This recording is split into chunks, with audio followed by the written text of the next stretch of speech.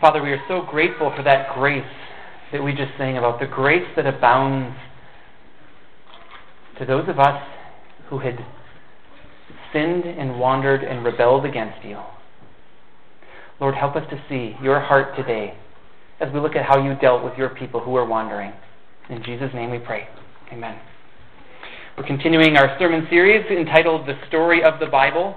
Not all of the Bible is about rebellion, but that's what we're going to talk about today.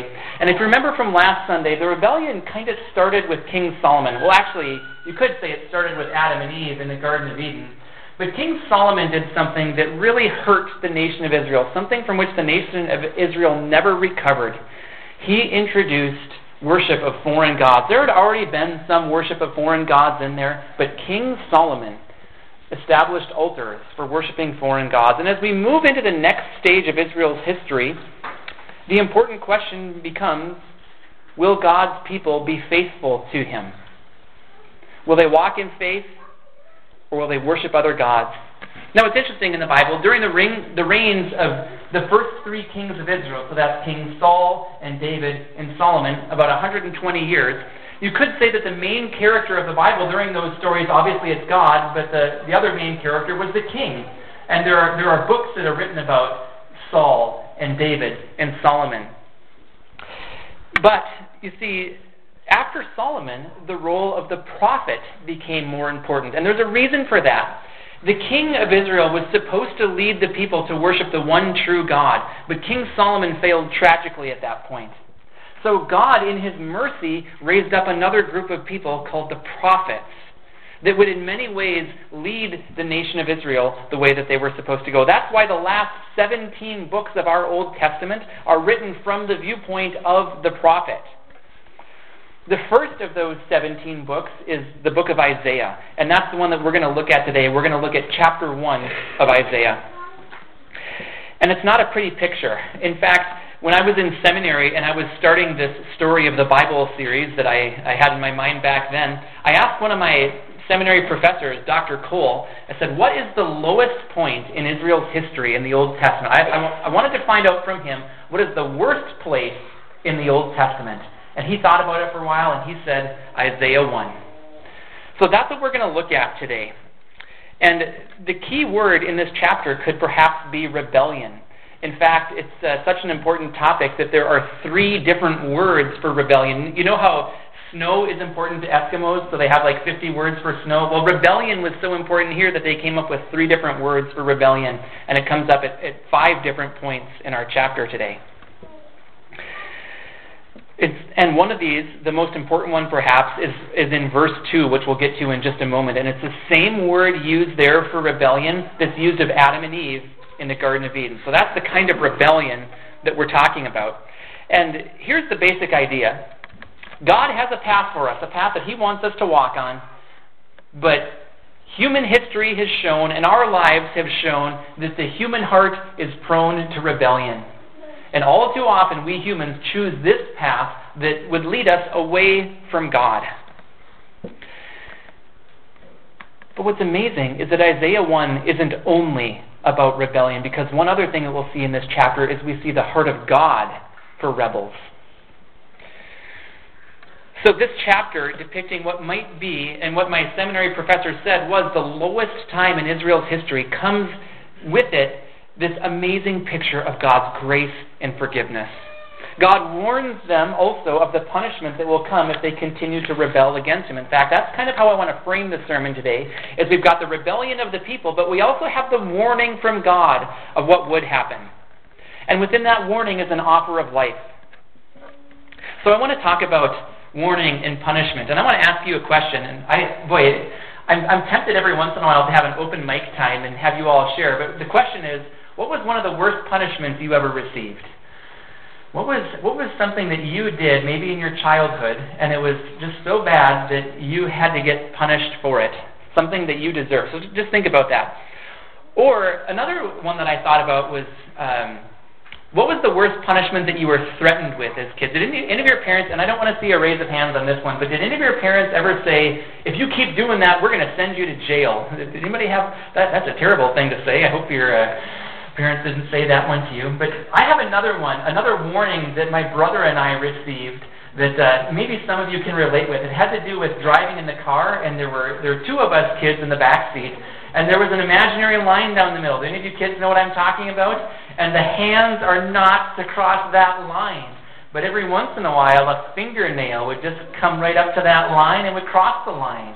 And it would cause the other person to go even farther across the line, and pretty soon we're fighting back and forth in the back of the car. My fault, I agree. It's what I'm about to say came about because of my poor action. But can any of you relate to me? Here's what happened then from the front seat of the car. My dad is driving. He puts his hand on the passenger seat, turns around and says, "If you kids don't stop it, I'm going to come back there." And for me, what it felt like was like minutes that he was just looking back in the back seat, and I was so terrified of him driving off the road that in my heart I said, "I'll do whatever you want to, Dad, just please look at the road again." Now, I'd like to say that just instantly cleared up every problem, but it didn't necessarily change my heart. But there's a time and a place for punishment, right? And on that line, I just want to say a word about punishment. God is the God who punishes. Yes, He is the God of love, and that is something super important that we have to remember about God. He's the God of love, but He loves us so much that He doesn't want us to stay in our rebellion against Him. So what does He do? He warns us. And that's what we're going to see in His Word today. We're going to see His warning and God's heart that His people would come back to Him. And yes, there is a further stage of punishment for those who will never cease from their rebellion, for those who will never put their faith in Jesus Christ. There is eternal punishment. But I would also like to tell you that God has fully warned us about that in His Word. And consider yourselves warned today. I don't want any of you to go there, and I would say neither does God. So what we're going to do today is we're going to walk through Isaiah 1, just a few verses at a time, and I want you to see how God's people had rebelled and how God responds to that rebellion. And I want you to consider your own heart in this. So we'll start with Isaiah 1:1, and we're just going to go through this kind of a short section at a time through the chapter. So Isaiah 1:1, the vision concerning Judah and Jerusalem that Isaiah, son of Amoz, saw during the reigns of Uzziah, Jotham, Ahaz, and Hezekiah, kings of Judah. And again, just to reiterate, God raised up prophets in these times to speak to the people because all too often the kings weren't doing it right and the people weren't doing it right. So He sent the prophet. Okay, and then let's move on to verses 2 through 4. And these, to me, are the verses that frame the entire chapter. Hear, O heavens, listen, O earth, for the Lord has spoken. I reared children and brought them up, but they have rebelled against me. The ox knows his master, the donkey his owner's manger, but Israel does not know. My people do not understand. Ah, sinful nation, a people loaded with guilt, a brood of evildoers, children given to corruption. They have forsaken the Lord, they have spurned the Holy One of Israel, and turned their backs on Him. Now again, the key word in this chapter might be rebellion, and we see it right there in verse 2. God brought children up, but they rebelled. And God compared His children to the ox and the donkey, and perhaps surprisingly, the ox and the donkey come out ahead in this comparison. Because even the donkey knows where to get his food. Now, I don't know much about oxen or donkeys, but I did have a cat growing up. And our cat was one of those, do any of you have a cat that just didn't really have a great need for human touch or interaction? So our cat would often just be gone. And sometimes we would want to find our cat. And one of the things that we could do to find our cat would be to set the food dish down and pour the food in the dish so that it would make a loud noise as we were pouring it. And oftentimes our cat would come because she knew where to get her food. And what God is saying here of His people is that His people didn't know their master and they didn't even know where to get their food. Now, obviously, we're talking about a spiritual principle here. We're not just talking about physical food. And what it's saying is Israel didn't know where to get their spiritual food. It reminds me of Deuteronomy 8:3, which was before Isaiah. It says, man does not live on bread alone, but on every word that comes from the mouth of the Lord. The people of Israel had forgotten that. That's why Isaiah was raised up to warn the people, because the human heart tends to wander. Please know that about yourself. But God keeps us close to him as we follow his word. But in the rebellion, the people of Israel had come to the point where they didn't know and they didn't understand. And like it says in verse 4 then, that they were a sinful nation and that they had become a brood of evildoers. So it's interesting. They hadn't just wandered from the Lord by this point then. They had also wandered away from doing what was right in their relationships with each other. So they were breaking what Jesus called the first and the second greatest commands. Remember, somebody asked Jesus, what's the greatest command? It's to love the Lord your God with all your heart, soul, mind, and strength. That's what Jesus said. And he added the second one, the second greatest command, which is that we should love our neighbor as ourselves. So as Israel had strayed away from the Lord, this is interesting to me, they had also stopped doing what was right towards each other. And let me just pause for a moment here and do a little social commentary on America in 2017. In my opinion, our nation has totally, well, not everybody, but our nation has forgotten the first greatest command, to love the Lord our God with all our heart, soul, mind, and strength. And instead what we have done, and you hear this all over the place, is that we have elevated that second greatest command to what we say is the greatest one. That we say that we want to love our neighbor as ourselves. But I would like to suggest to you that if we forget to love God, that our love for our neighbor will run out. And I think that that's what we see in our nation today. That although we have people all over the place that say that they want to love their neighbor, I think what we see is our nation not doing a very good job at it. And to me, the reason is because we do not, as a nation, have the love of God overflowing through us to empower us to love our neighbor. So do you see how tricky that can be? That people think that the best thing that we can do would be to love our neighbor as ourselves, when actually God has told us that the most important thing is to love the Lord our God. And it's only in that we will have the strength to love our neighbor. Israel got this wrong as well. They wandered from God. In fact, it even says there in verse 4 that they turned their backs on him, or that phrase could also mean that they were estranged from him. Now, what happens? What should we expect if people wander away from God? Should we expect blessing? Well, look at verses 5 through 9. Why should you be beaten anymore? Why do you persist in rebellion? Your whole head is injured, your whole heart afflicted. From the sole of your foot to the top of your head there is no soundness, only wounds and welts and open sores, not cleansed or bandaged or soothed with oil. Your country is desolate, your city is burned with fire, your fields are being stripped by foreigners right before you, laid waste as when overthrown by strangers. The daughter of Zion is left like a shelter in a vineyard, like a hut in a field of melons, like a city under siege. Unless the Lord Almighty had left us some survivors, we would have become like Sodom, we would have been like Gomorrah. So, in their rebellion against God, the people had already started to face some of the consequences. In those days, foreign nations often came in and attacked Israel. And it's easy for us to see why God allowed that to happen. He allowed it as punishment. They were supposed to wake up and see that they had wandered from God. And in verse 9, God compared the people of Israel to the people of Sodom and Gomorrah. And that's worse than even being compared to a Packers fan, okay? Way worse, actually. And all kidding aside, Sodom and Gomorrah were terribly wicked places. And they were destroyed because of their sinful behavior. And what we see here in Isaiah 1 is that it was only the mercy of God that prevented Israel from getting the same punishment.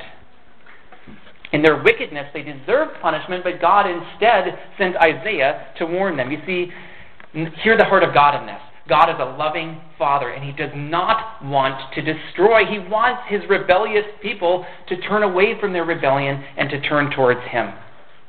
And it's the same for us today. We have all sinned. We have all acted as rebels, but God loves us and wants us to be in a right relationship with Him. But let's move on now to verses 10 through 15 to see more of what was wrong with the people. Hear the word of the Lord, you rulers of Sodom. Listen to the law of our God, you people of Gomorrah. The multitude of your sacrifices, what are they to me, says the Lord? I have more than enough of burnt offerings, of rams, and the fat of fattened animals. I have no pleasure in the blood of bulls and lambs and goats. When you come to appear before me, who has asked this of you, this trampling of my courts? Stop bringing meaningless offerings. Your incense is detestable to me. New moons, Sabbaths, and convocations, I cannot bear your evil assemblies. Your new moon festivals and your appointed feasts, my soul hates. They have become a burden to me. I am weary of bearing them. When you spread out your hands in prayer, I will hide my eyes from you. Even if you offer many prayers, I will not listen. Your hands are full of blood. Now, this might come as a surprise, but the wicked, rebellious people of Israel still, for some reason, acted with a form of religiosity. Even though their hearts were straying from God, for some reason they kept doing religious things. And maybe they thought that as their hearts were straying from God, that God would still accept their sacrifices and be pleased with them. So, was God pleased? Not a chance. In verse 11, God reminded the people that he had no need of animals. It wasn't that he was hungry and he needed them to feed him. God didn't ask the people to come before him like that. In fact, God asked them in verse 13 to stop bringing meaningless offerings. Even though the Old Testament repeatedly required that the people come before him at new moons and Sabbaths and convocations, God, at this point in Israel's history, told them that they might as well stop bringing those offerings. It even says in verse 14 that God hated those offerings that they were giving. They had become detestable.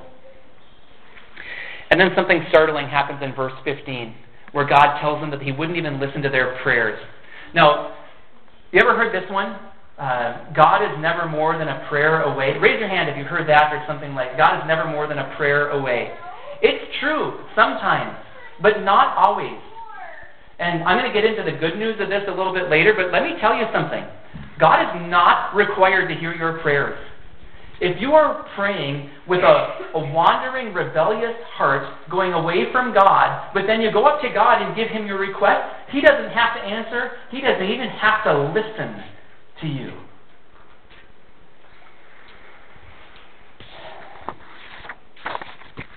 You see, we humans, we often pretend to worship God. We often come up with our own definition of what pleases God. We were talking about this morning in Sunday school. We come up with our own ideas and we assume sometimes that God is pleased with us when actually we're going our own way and we're disregarding his righteousness and his justice and his word.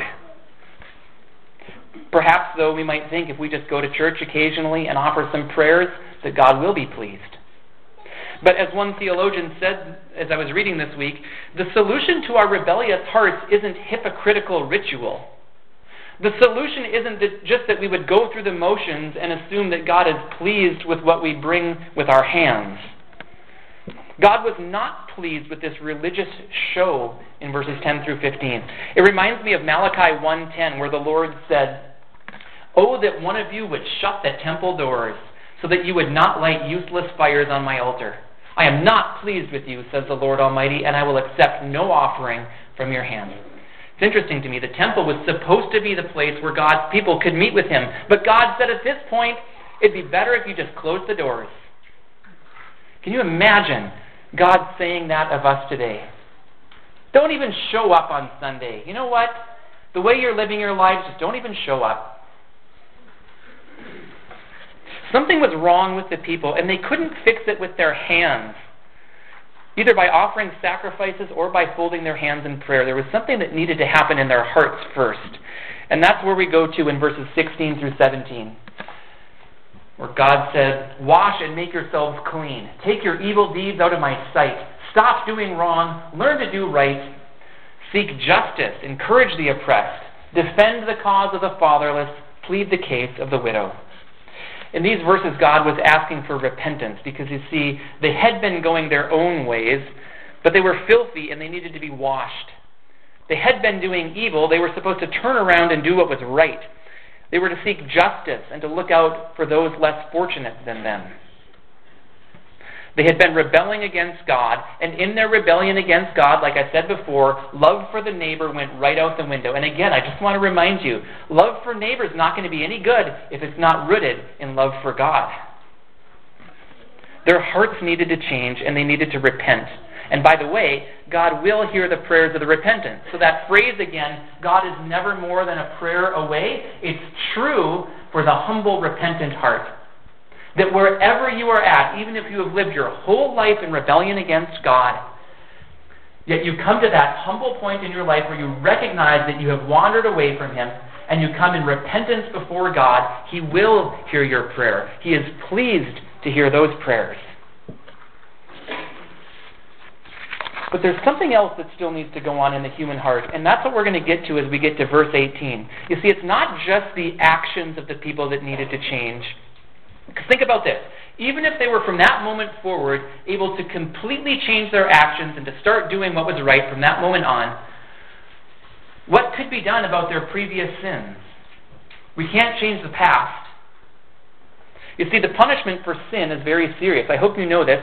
I hope you know Romans 6:23, which says the wages of sin is death.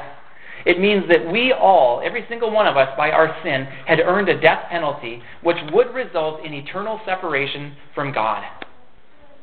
And again, even if Israel could perfectly change their future actions, there's nothing they could do to take that death penalty away from themselves.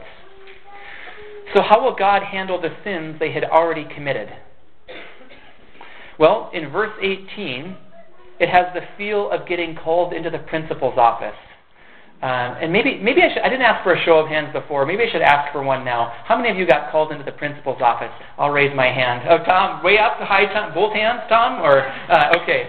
I got called in a couple of times, and I'm not proud of it. There was one especially that I think of where I had done something that was wrong, and it got found out. And I was called into the principal's office to talk about the punishment for what I had done wrong. And I remember just sitting there and thinking,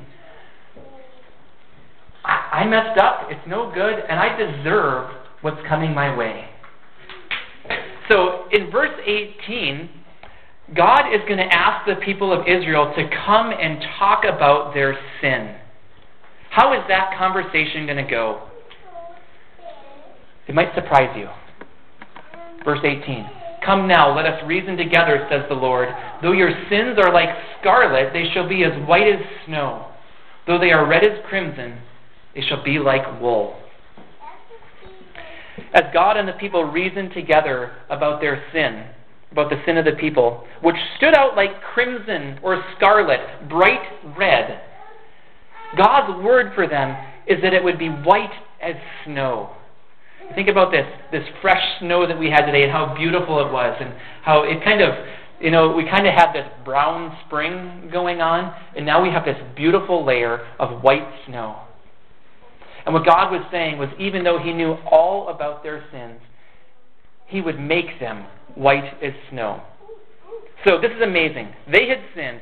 They had rebelled against God and acted as evildoers against their fellow man. God saw it all, and He forgives. That's the heart of our God, to forgive wicked rebels like you and me. It's one of the most beautiful pictures in the Bible. And remember where it comes from. It comes from what my professor called the worst chapter in the Old Testament. Beautiful love from God in the midst of human wickedness. That's who our God is. Guilty, sin-stained people receive forgiveness. Sins are washed white. This red to white theme in the Bible is an important one. King David talked about it as he talked about how he would be washed whiter than snow.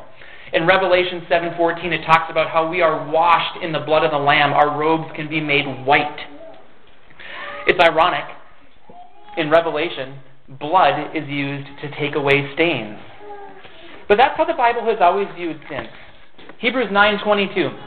In fact, the law requires that nearly everything be cleansed with blood, and without the shedding of blood there is no forgiveness. Sin is so bad that it has to be washed away. But here's the interesting thing.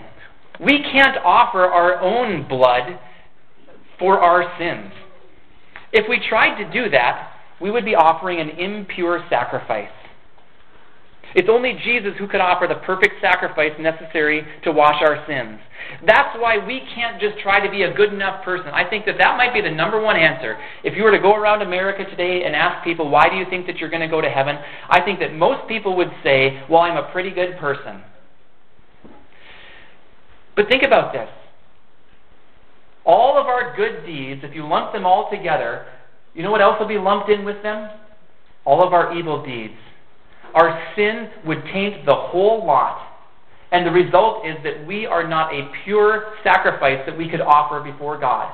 That's why it's so important that Jesus lived a perfect life so that he could offer himself as our unblemished sacrifice for sins. And in that we see the heart of God to forgive us and to cleanse us. So again, verse 18, I just want to read it again because it's so beautiful. Come now, let us reason together, says the Lord. Though your sins are like scarlet, they shall be as white as snow. Though they are red as crimson, they shall be like wool. And then after that, God gives the people two options, verses 19 through 20. If you are willing and obedient, you will eat the best from the land. But if you resist and rebel, you will be devoured by the sword, for the mouth of the Lord has spoken. So here's the crux of the matter. Will the people of God continue in rebellion, or will they repent and go God's way? There would be blessing if they would obey God, but there would be punishment if they continued in rebellion. Okay, the last part of Isaiah now, verses 21 through the end, they kind of repeat some of the same themes that we've already seen, so we're going to walk through these a little more quickly. Verses 21 through 23. See how the faithful city has become a harlot. She once was full of justice. Righteousness used to dwell in her, but now murderers. Your silver has become dross. Your choice wine is diluted with water. Your rulers are rebels, companions of thieves. They all love bribes and chase after gifts. They do not defend the cause of the fatherless. The widow's case does not come before them. So again, it's more injustice that's going on here. They used to follow the right path, but now they had become murderers, and they were like a precious metal that had become contaminated. How would God respond? Verses 24 through 26. Therefore, the Lord Almighty, the mighty one of Israel declares, I will get relief from my foes and avenge myself on my enemies. I will turn my hand against you. I will thoroughly purge away your dross and remove all your impurities. And I will restore your judges as in days of old, your counselors as at the beginning. Afterward you will be called the city of righteousness, the faithful city.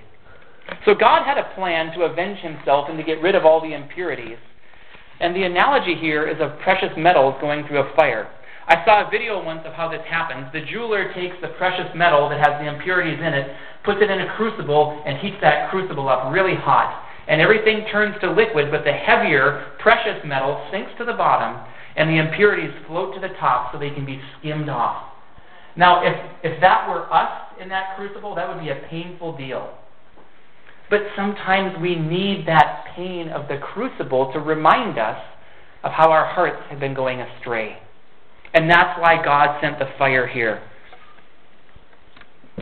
That's how God brings about change in our hearts sometimes. And the end result, like it says in verse 26, is righteousness.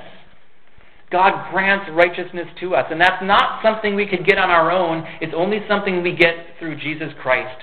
That for all of us who have placed our faith in Jesus as Savior and Lord, we are credited with his righteousness. We are treated as if we had the righteousness of Jesus. From there, we're supposed to continue to walk in righteousness as Jesus did. But again, there's two options. There usually are. The Bible often speaks of it as two options. Either God's way or our way. And we see that again in verses 27 and 28. Zion will be redeemed with justice, her penitent ones with righteousness. But rebels and sinners will both be broken, and those who forsake the Lord will perish. The word penitent in verse 27 means repentant, and it simply means to turn around. So the heart of repentance is that we would turn away from our sin. Turn away from sin and toward God. And then the word redeemed there in verse 27 means to be ransomed or bought back. And although it's a harsh picture, perhaps the best way to understand that word is to think about a slave who could not free himself. He was stuck in slavery. But somebody could come and pay his ransom price and then set him free. But who would do that? Who would, at their own expense, pay somebody else's debt and then set them free? Who did that for us? Jesus Christ. That's what he did in purchasing our souls at the cross. You were bought at a price. You were bought at a price.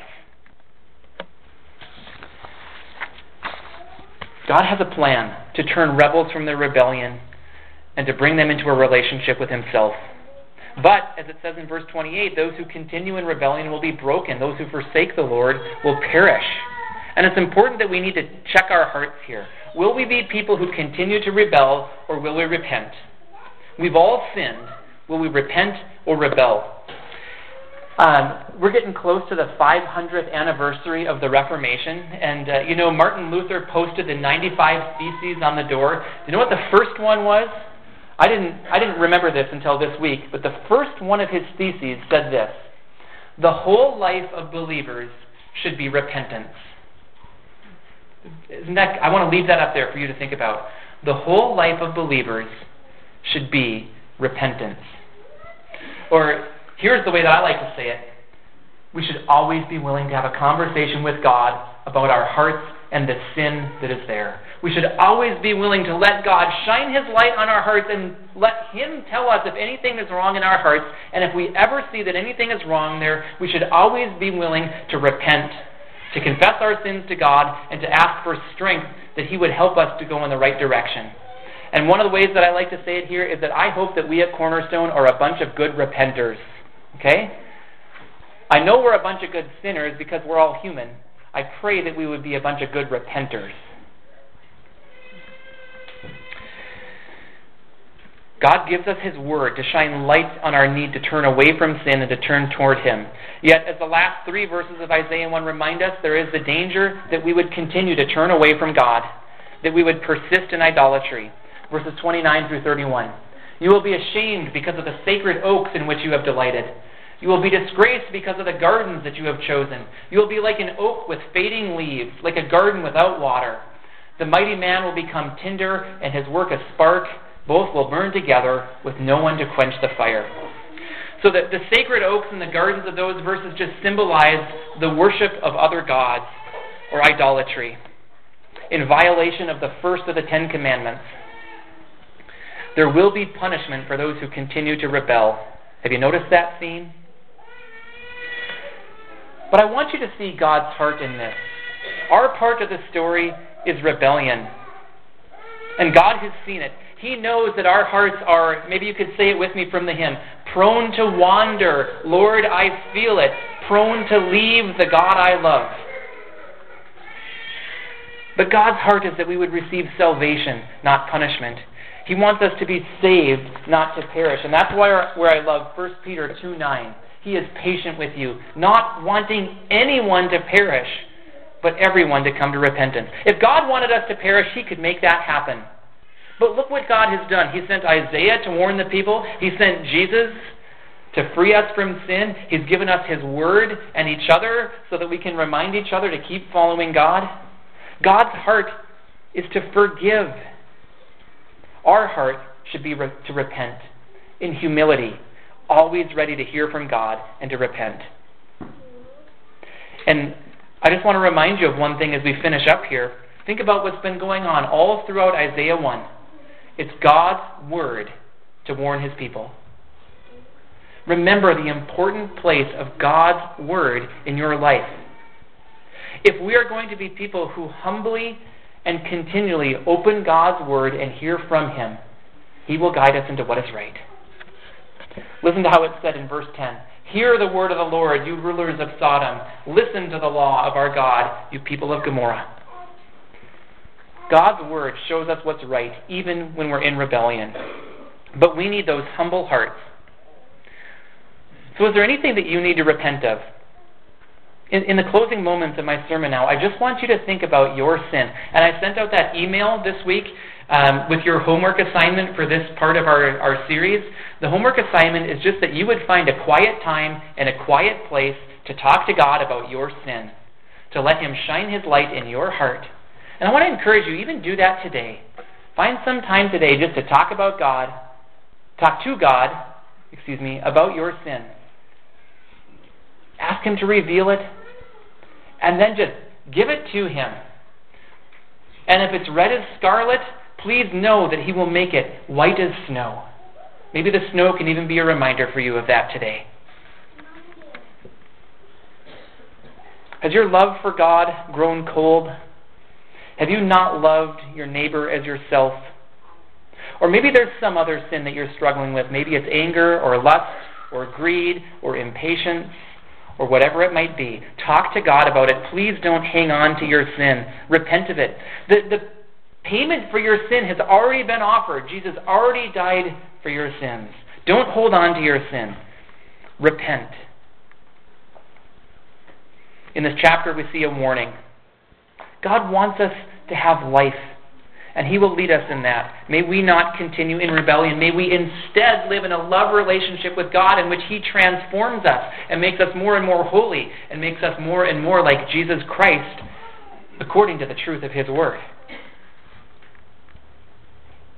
Isn't it amazing to see God's gracious response to rebels? And I just want to finally close by saying, if any of you are in rebellion against God right now, just submit in humility and repentance, and you will receive mercy and grace.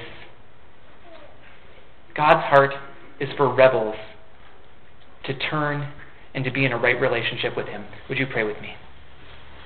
Heavenly Father, thank you for your heart, your willingness to forgive our sins through the blood of Jesus Christ, that we might be restored and brought into a relationship with you. And God, if there are any here who don't yet know you, I pray that they would cease their rebellion right now, and that they would receive Jesus Christ as Savior and Lord. And God, for all of us who know Jesus as our Savior and Lord already, we pray that you would help us to keep walking with you. And if there's anything going on in our hearts that displeases you, we pray that you would show it to us and that we would flee from it. So God, we come before you with humble hearts, and we ask that you would strengthen us to follow the path of righteousness that you have for us, that you would strengthen us to keep walking with Jesus. In Jesus' name we pray. Amen.